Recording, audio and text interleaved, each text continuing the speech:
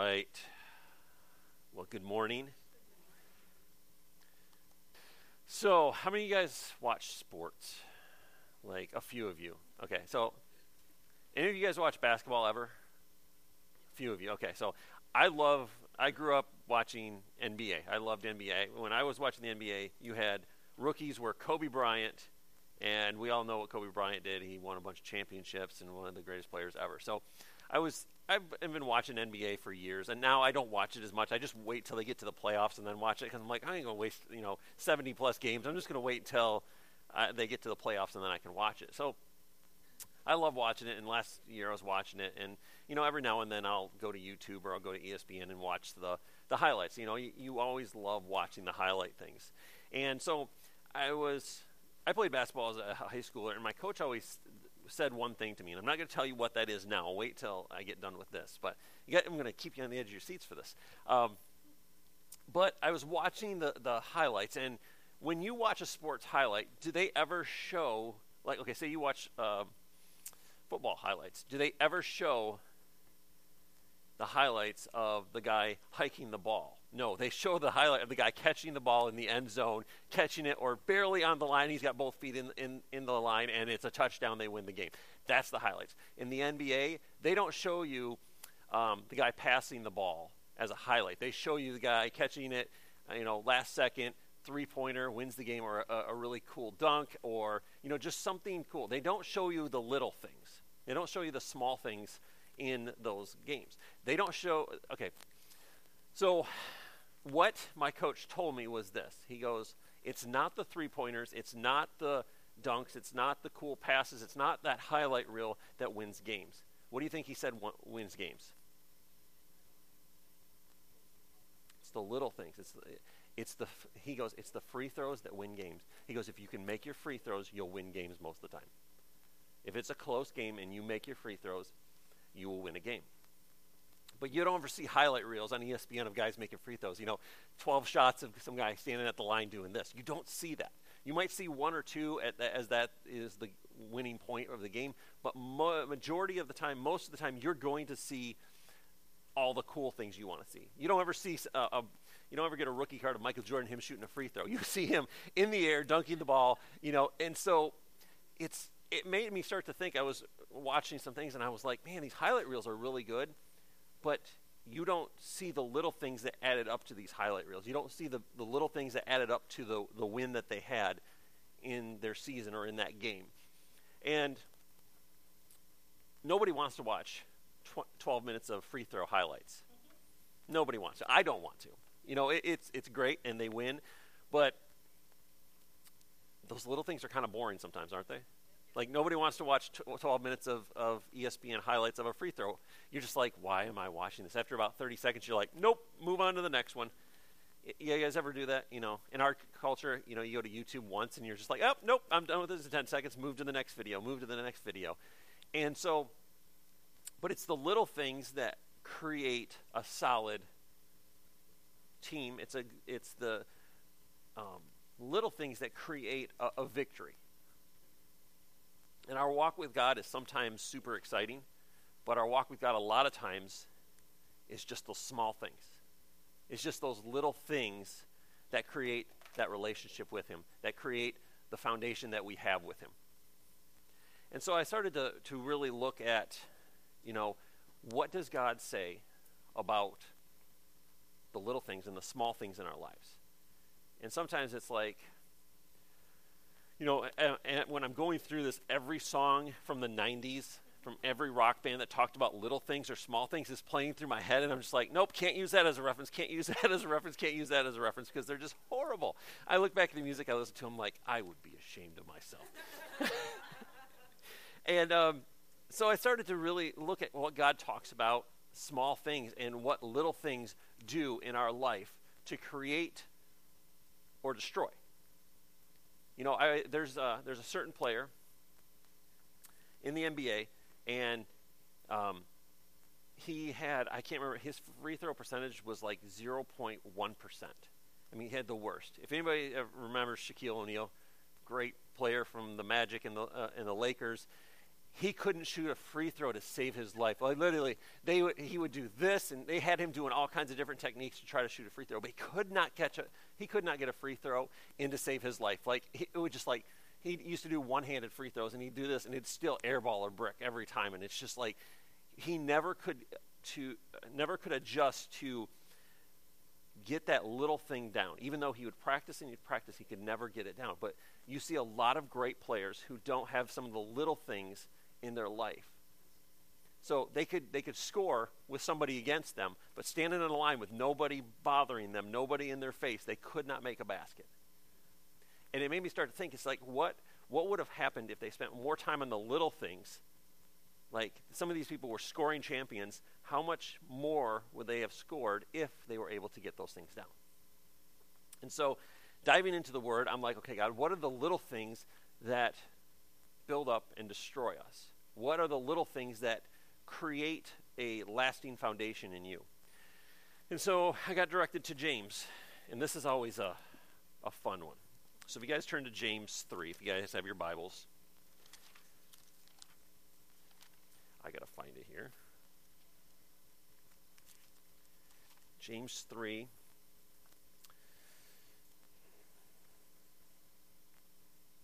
Let's turn to verse 5. So also the tongue is a small member, yet it boasts great things.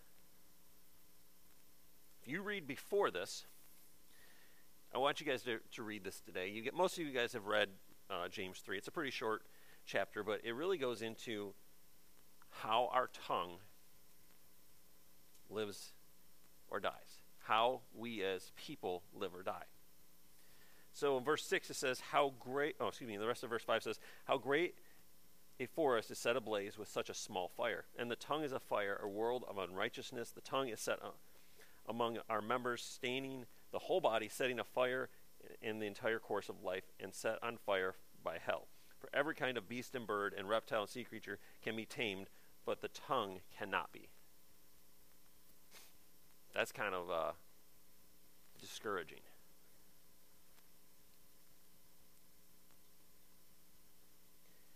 So James goes on to tell his readers, hey, your tongue is a small part of your body. But if you guys know, what does our tongue do? When you're young, exactly, it gets you in trouble. When you're an adult, it gets you in trouble. Yeah. So I was starting to think about it. I'm like, man, looking back at our children being sassy, like, don't be sassing me. When our youngest was about maybe 2, and she would be a little sassy. She hasn't changed a whole lot. She's just changed the way she is sassy. We would say, if you don't stop that, you're going to get a spanking. She'd be like, eh. If you don't stop that, you're going to go sit in the corner. We'd sit her in the corner. She'd pick up the chair and throw it at us. Yeah, throw it at her. And she would call me, your daughter threw a chair at me. Yeah, she would say, your daughter, and she'd also say, if you don't stop, you're going to get a spanking. When she would pick up the chair, she'd go, smack herself on the butt, and then just turn around and walk away. And so, strong-willed children, you have to deal with them in a certain way and a certain style. But it was funny to watch the little things that you would do and the little things that we'll say that will get you in trouble. Like you can say, oh, well, I did this today.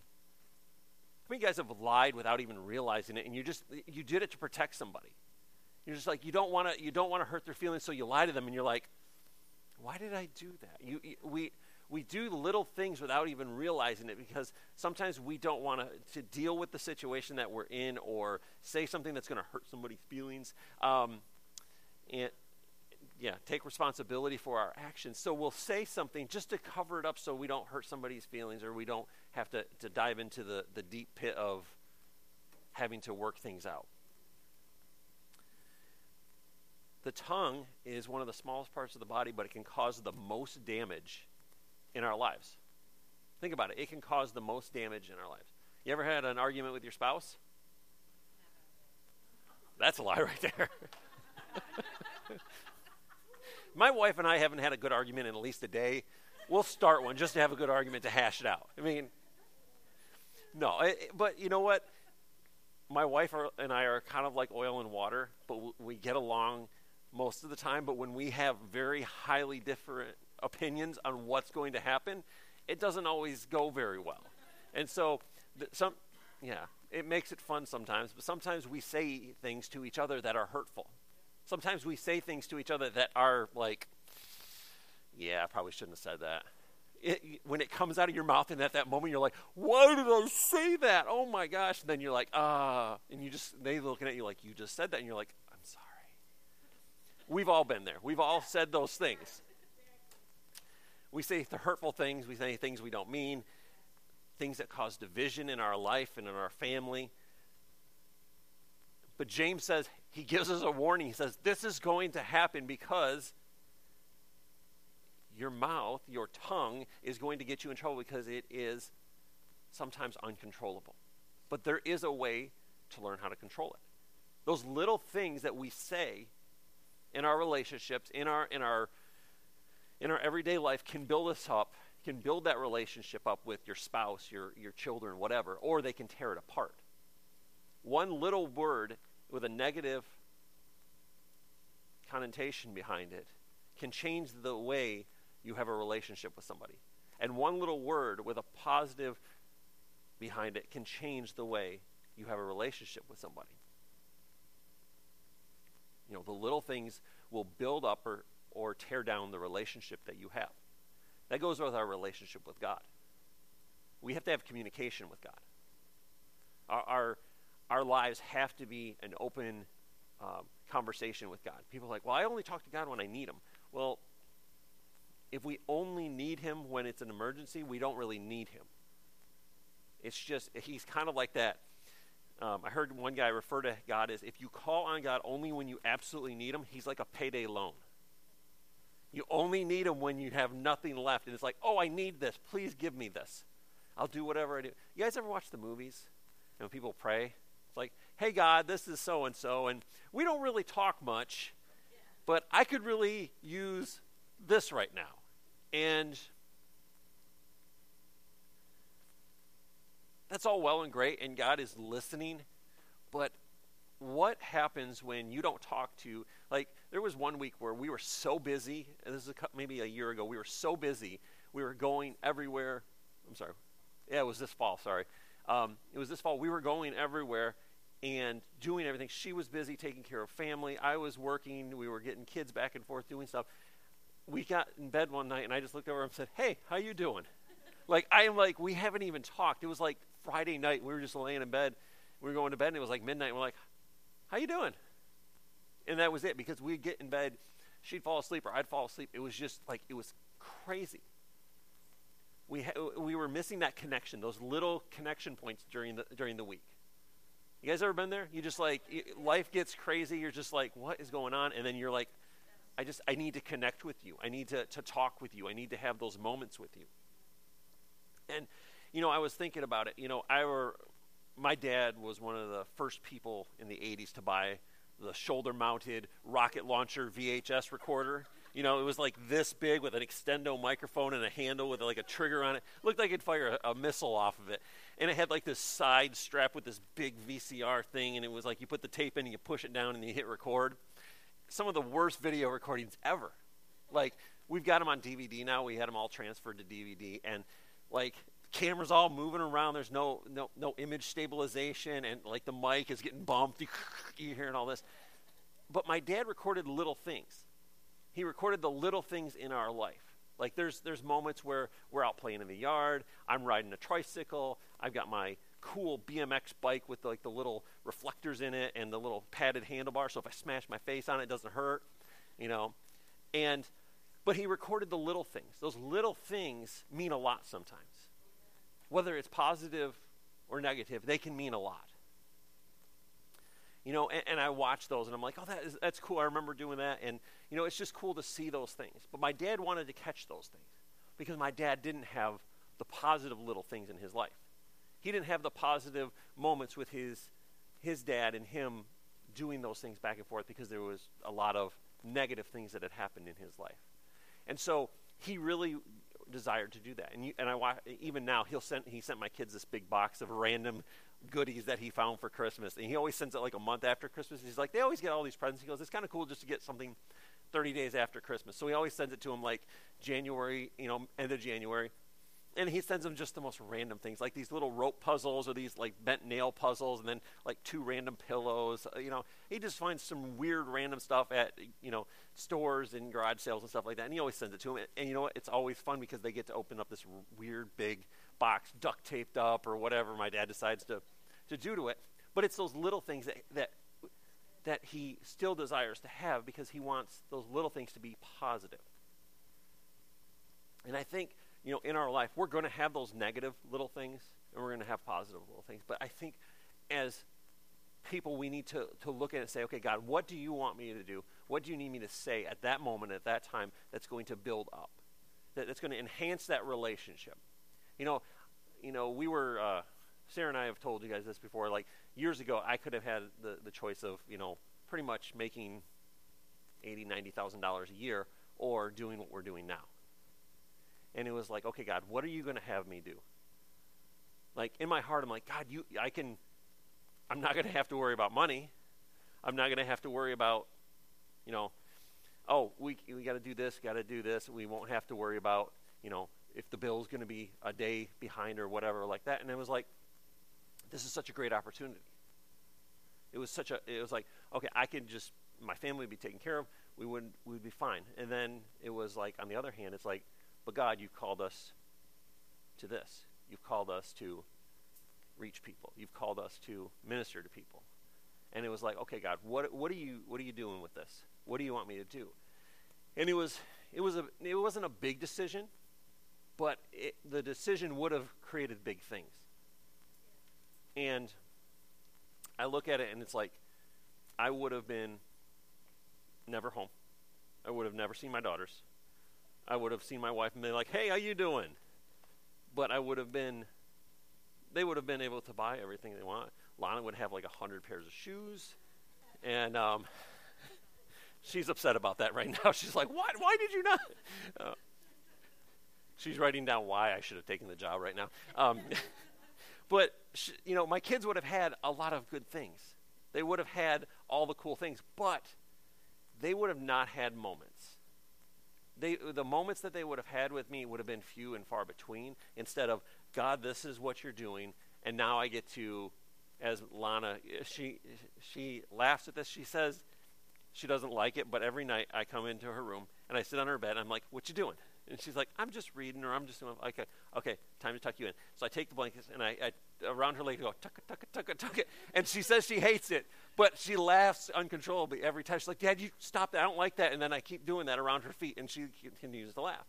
But those moments are what create that. So in 20 years or whatever, she's going to be doing the same thing to her kids, and she'll be like, tuck it, tuck it, tuck it, tuck it. But it's you guys laugh at that, but it's a moment that her and I get to share. And so we get to have those little moments of me tucking her in. Like the first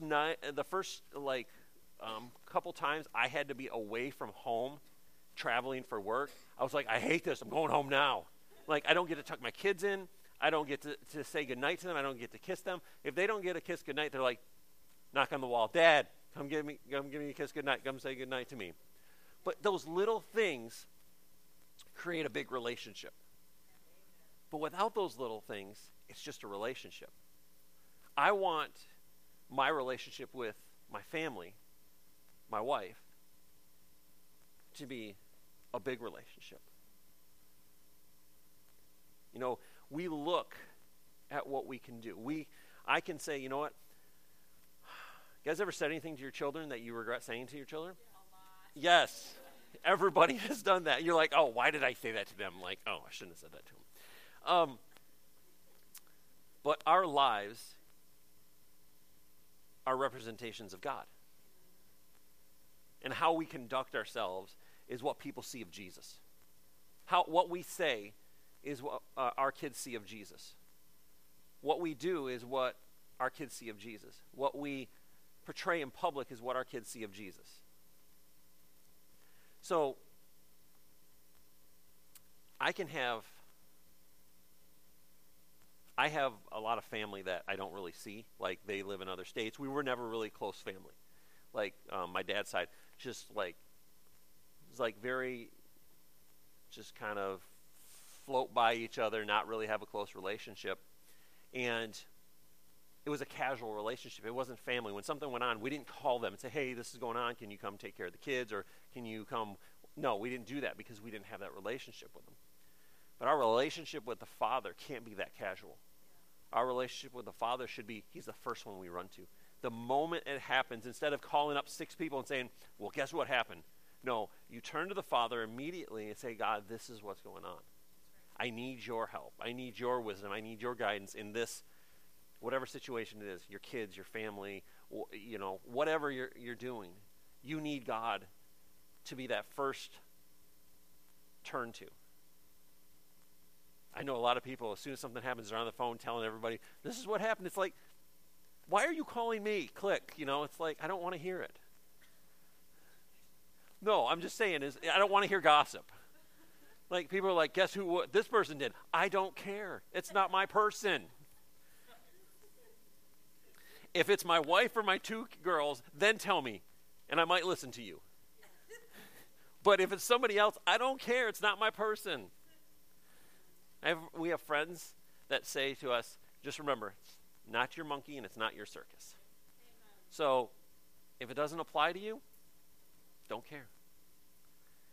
So, but it's those passing moments with our family that create a bond with our family. But it's those passing moments with God, going by and saying, God, this is what's going on today. Yeah. This is what I'm dealing with today. This is how I'm feeling today. This is what your word is saying to me today. How do I translate your word to apply to my life? You know, what we say, not just to our family, but to other people, will change how they perceive us and how they have a relationship with us. The way we talk to our Father will do the same thing. How we talk to our Father, when we talk to our Father, will change the relationship we have with him. The more you have a communication, open line of communication with him, the more he's going to tell you what he's doing.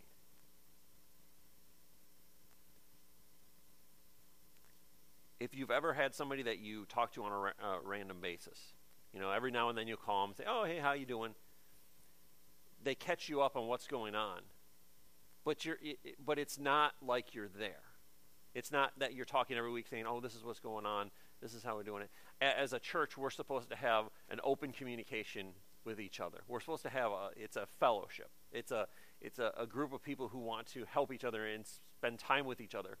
And if we don't have communication, we don't know what's going on. If something's going on in your life, we want to know so we can help you. But if we hold it all in and say, okay, I'm just going to stay on my own, I'm going to do this on my own, nothing comes of it. You go through things and you struggle through things without people beside you to take care of you. Trust me, we've gotten some weird calls in the middle of the night, and it's like, okay, we've got to go help. We've got to be there. And it's like, why are you calling me at 3 a.m.? Call back in the morning. Click. You know, some of them are just like, really? Come on. You know, like when teenage boys call you at 4:30 in the morning to wake you up. And you know, it's things like that. You just like go back to bed. But our relationship has to be a tight-knit relationship. And in order to have that relationship, you have to have communication with each other. You have to share time with each other and have dinner with each other and spend that time, because it creates a bond. Yeah. It's those little things of spending time with each other. If we just saw each other once a week, never said anything to each other, do you think we would be that close of a church? No. If John's my neighbor. If I only saw John once a week and never said a word to him as a neighbor or anything like that, you think we would have a relationship? No, we would. It would just like, hey, how you doing?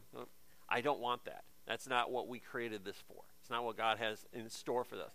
It's to have a relationship with people that is so intimate that when they're going through something, they can call you or text you and say, "I'm going through this right now, we need prayer." And we're like, okay, we get people that are going to pray for you right now. So we need those little things. We need those little open lines of communication. Our tongue can build up or destroy.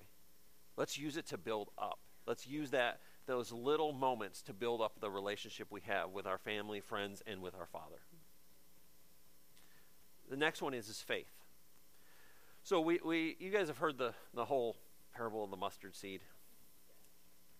Well, there's two different sections in Matthew that talk about the mustard seed. I'm going to read these to you. Matthew 13:31 to 32. And the mustard seed. And he says this in verse 31. He says, "Put another parable before them, saying, the kingdom of heaven is like a grain of mustard that a man took to his field. It is the smallest of all seeds, but when it is grown, it is larger than all the garden plants, and it becomes a tree, so that the birds of the air come and make their nest in the branches." Think about that. You take the smallest of seeds, and what do? He plants it in the ground, and it becomes what? It becomes a plant, it becomes a tree, and then the birds of the air nest in its branches. Faith is those little things. Faith is that little moment, that little second of your life where it's just like, God, I need this. And you just start to trust God. And you say, God, I'm going through this. And you trust God to bring you out of what you're going through, or to bring to you what you need to go through what you're going through. He wants you to do the little things in faith so that your faith can do the big things. Think about it. The mustard seed is so tiny, minuscule, but it grows into a tree. I think it's a representation of how when we are born again, when we come into the kingdom of God, we're given a portion of faith. That portion is not meant to just be held on to. If you read the parable of the talents, you've got three guys, and one guy gets one talent, and the master says, "Go do something with it. I want you to take care of this while I'm gone." See, the other two servants, they do their job, and they take pretty good care of what the master has given them. Well, the one guy's like, "I'm going to just take it, and I'm going to hold on to it, and I'm not going to do anything with it, because you know what? I'm just going to give it back to him. That way he has what he's given." It doesn't take faith to do that. It doesn't take faith to just say, "Well, I'm just going to hold on to this and not do anything with it." Faith means that you have to take something and deposit it into and give it to God and say, "God, I'm believing that you're going to do this in my life." And God says, "Oh, okay, so you're depositing something into my kingdom. You're depositing something into me. Let me show you what I can do with that." The little moments of faith, when you just believe in God for just peace during a situation, when you're believing God for you're going through something hard and you're, "God, I just need you to comfort me. I just need you to give me wisdom. I just need you to give me whatever in this little situation that you're going through." Nothing major. I think so many times instead of going to God on a regular basis saying, "God, give me wisdom for this, give me peace for this," we go to God only when it gets to a certain point where we're up to here. Do you know what I mean? When we get so close to over our head that we can't, then we cry out to God. And I think crying out to God is a natural part of who we are, and what he wants us to do is cry out to him when we need help. David did it. You look at the psalm, and David's all, "Yay, I'm good, doing good," and then he's all, "Oh, I need God." He's all over the map. David was kind of a roller coaster of emotion, but he cried out to God in the big things, and he called to God for the little things. Crying out is a very powerful statement. That doesn't mean you're just like calling up and say, "Hey, can you do this?" You're calling out. It's like, "Help me. I need you." But I think we need to invest the mustard seed style, the little mustard seed faith right now, so when the big things come, it's not, "Oh my gosh, this is what's happening." The mustard seed, what it's doing is when that mustard seed faith is being deposited, it's growing a foundation of faith that when the big things come, we stand on that and say, "Oh, by the way, this is not as bad as it looked. Because when you're standing here and looking at the problem, and when you step up here on that foundation of faith, you're looking down at the problem and saying, oh, by the way, my God has got this because I trust in him. You know, I always encourage people, try to do little things to trust God. Ask God for the little things. Because when you start to see the little things, you're like, oh, wait a minute. He's going to take care of me in that. He's going to provide that for me. Then he's going to take care of me in the next. And then it just starts to grow. Our faith grows. Our believing that God will take care of us, our believing that God will do what he says he's going to do, that he is faithful no matter what the situation is, no matter how we're struggling, he's going to be faithful. It starts to build that foundation. It starts to build that trust and that faith in him that he is going to do what he says he's going to do, that he is who he says he is. Faith starts with the little things. Matthew 17:20 says, because of your little faith, for truly I say to you, if you have faith like a mustard seed, you will say to this mountain, move from here to there, and it will move, and nothing will be impossible for you. It's the little things that we do that increase to become the big things. Like I said about relationships, it's those little conversations with our wives, it's those little conversations with the people we love that create the big relationship. You know, you can, you know, you look on Facebook, you look in TV, and there's always these advertisements for everything, how to be better at this and how to be better at that. And it starts with the little things. You can go to a 6-week course on how to have a better marriage, but unless you put those things into practice, it's not going to change. Well, I went to this course, my marriage is not better, but I haven't done anything with it. No. It's simple. You take the little things, you do the little things, and sometimes we forget those little things. We get in the routine of walking with God, but we forget about believing for the things that we need. We forget about, oh, well, I need to have an open line of communication with God. When we look at God as a father, he desires to know about the little things in our lives too.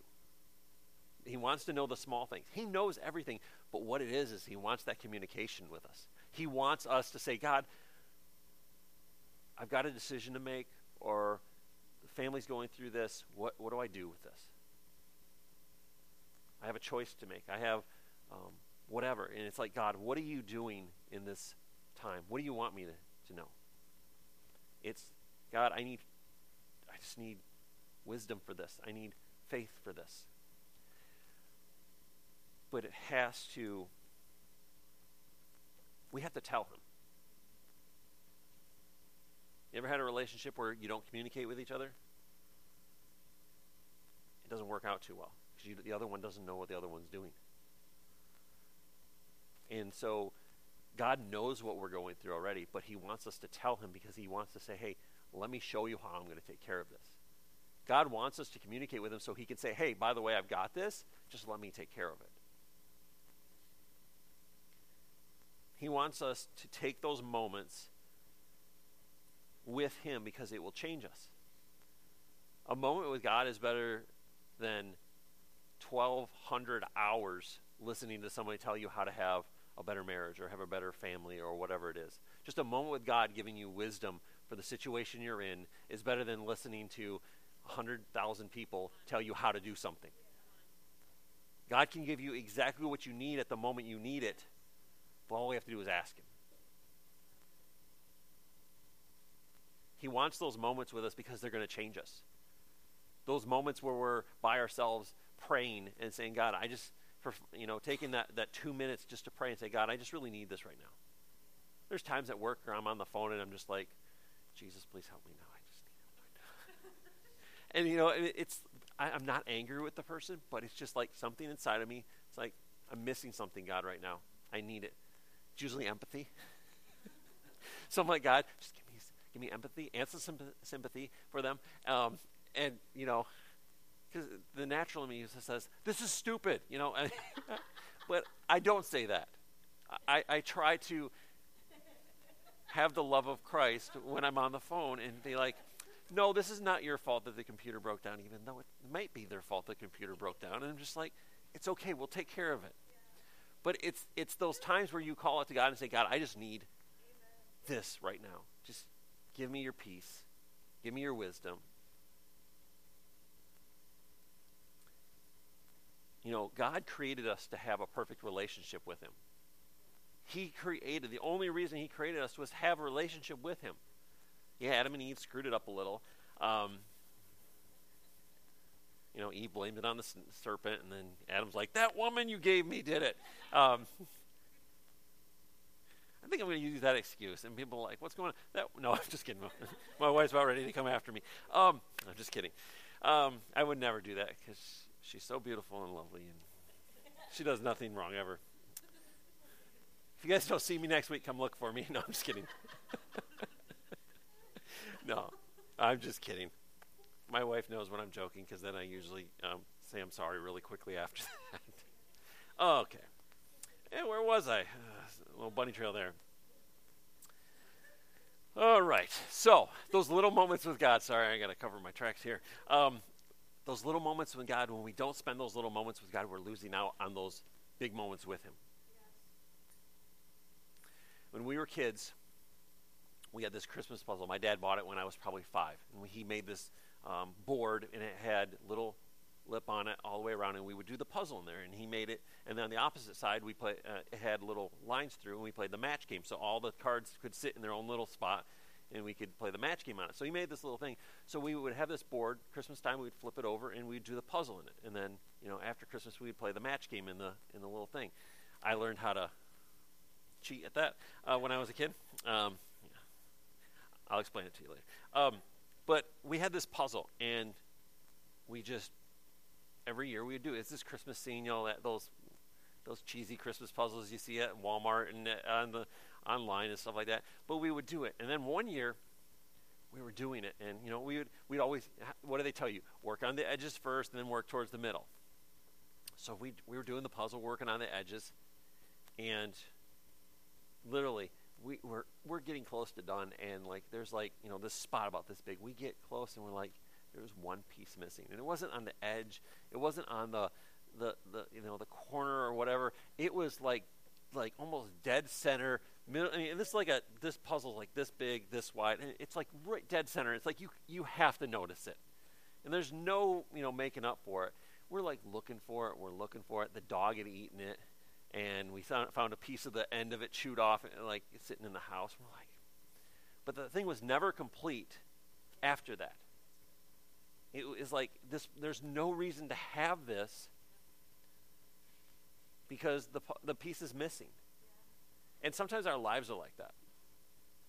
Sometimes we think we have everything, and there's this one little piece, and God's like, I have that piece for you. All you need to do is just look for it. It's not like finding Where's Waldo, because those are the worst things ever. But God's like, I just have that one piece. I have that one piece for you. Because Where's Waldo? I hate that. Somebody gave me a Where's Waldo one thing when I was a kid. I just threw it away after like a day. I'm like, I can't find Waldo. I'm like, but that puzzle, God gives you that puzzle.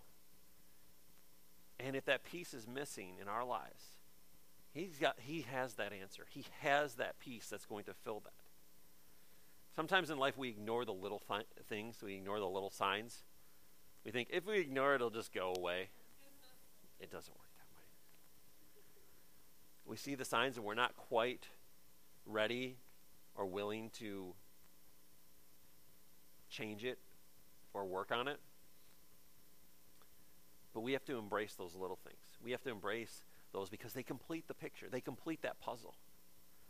You know, that puzzle just got set off in the storage room for years, and it finally got thrown away. But I think sometimes when we don't have something, we throw it all away because we don't have that one little piece. And it's like, nope, just getting rid of it all. But it's like, God's like, if you had just taken the time to talk with me and spent the time in prayer and spent the time to have a conversation with me, and it doesn't have to be some super, you know, thousand these and weird prayer. It just be a conversation with while you're driving down the road. Like, God, I just need this right now. What do you have for me? I'm really struggling with this, or I really need this in my life. We have to embrace those little things to complete the picture. We have to embrace those little things to make it a whole. Because without those little things, the big things aren't complete. James says it's James 1, says, my fellow believers, when it seems that you are facing nothing but difficulties, see it as an invaluable opportunity to experience the greatest joy that you can. For you know that when your faith is tested, it stirs up power within you to endure all things, and then your endurance grows even stronger. It will release perfection into every part of your being until there's nothing missing and nothing lacking. Those little pieces of the puzzle complete us. Those little times with God complete us until we're lacking nothing and we are complete. Our faith is just a highway for that. Our faith is just a lane for that to come through. So when we have faith, God's just saying, hey, when you feel like you're going through something, just call out on me. But what happens is it stirs something up in us, and that when it happens the first time, you're just like, oh my gosh, this is God. What did you just do? Like this just happened, and then it's like, oh, it becomes a lifestyle of seeing God work in your life, seeing God move, and seeing miracles, and seeing God change you, and seeing God work in your life. And it's like it finally just becomes a lifestyle of God's just there. I'm always talking to him. I'm always moving. He's moving with me. Sometimes I think we leave Jesus somewhere and we go and do what we need to do, and then we come back and say, well, I didn't really have He's like, just take me with you. I think sometimes we go into situations and we don't take God with us, and there's a piece missing, and it's like, I don't have peace about this, or I don't have joy in this situation. And God's like, well, you didn't bring me into the situation. You didn't allow me to have input into the situation. I mean, he created the universe. He created us. He sent his son to die for us. And I think he's going to have enough wisdom to speak into the little situations that we have. You know what I mean? Yeah. Like our fiascos and our big things are like, God's just like, yeah, that's not that big. If he can create the universe, he can give us wisdom for the situations we're in. He can give us peace in the situations that we're going through and the trials that we're going through. But James says, what does it do? It stirs up something in it. Count it joy when we're going through this, because we can rely on our Father to give us wisdom, that when he gives us wisdom, it's going to complete us. It's going to create perfection. Let's pray.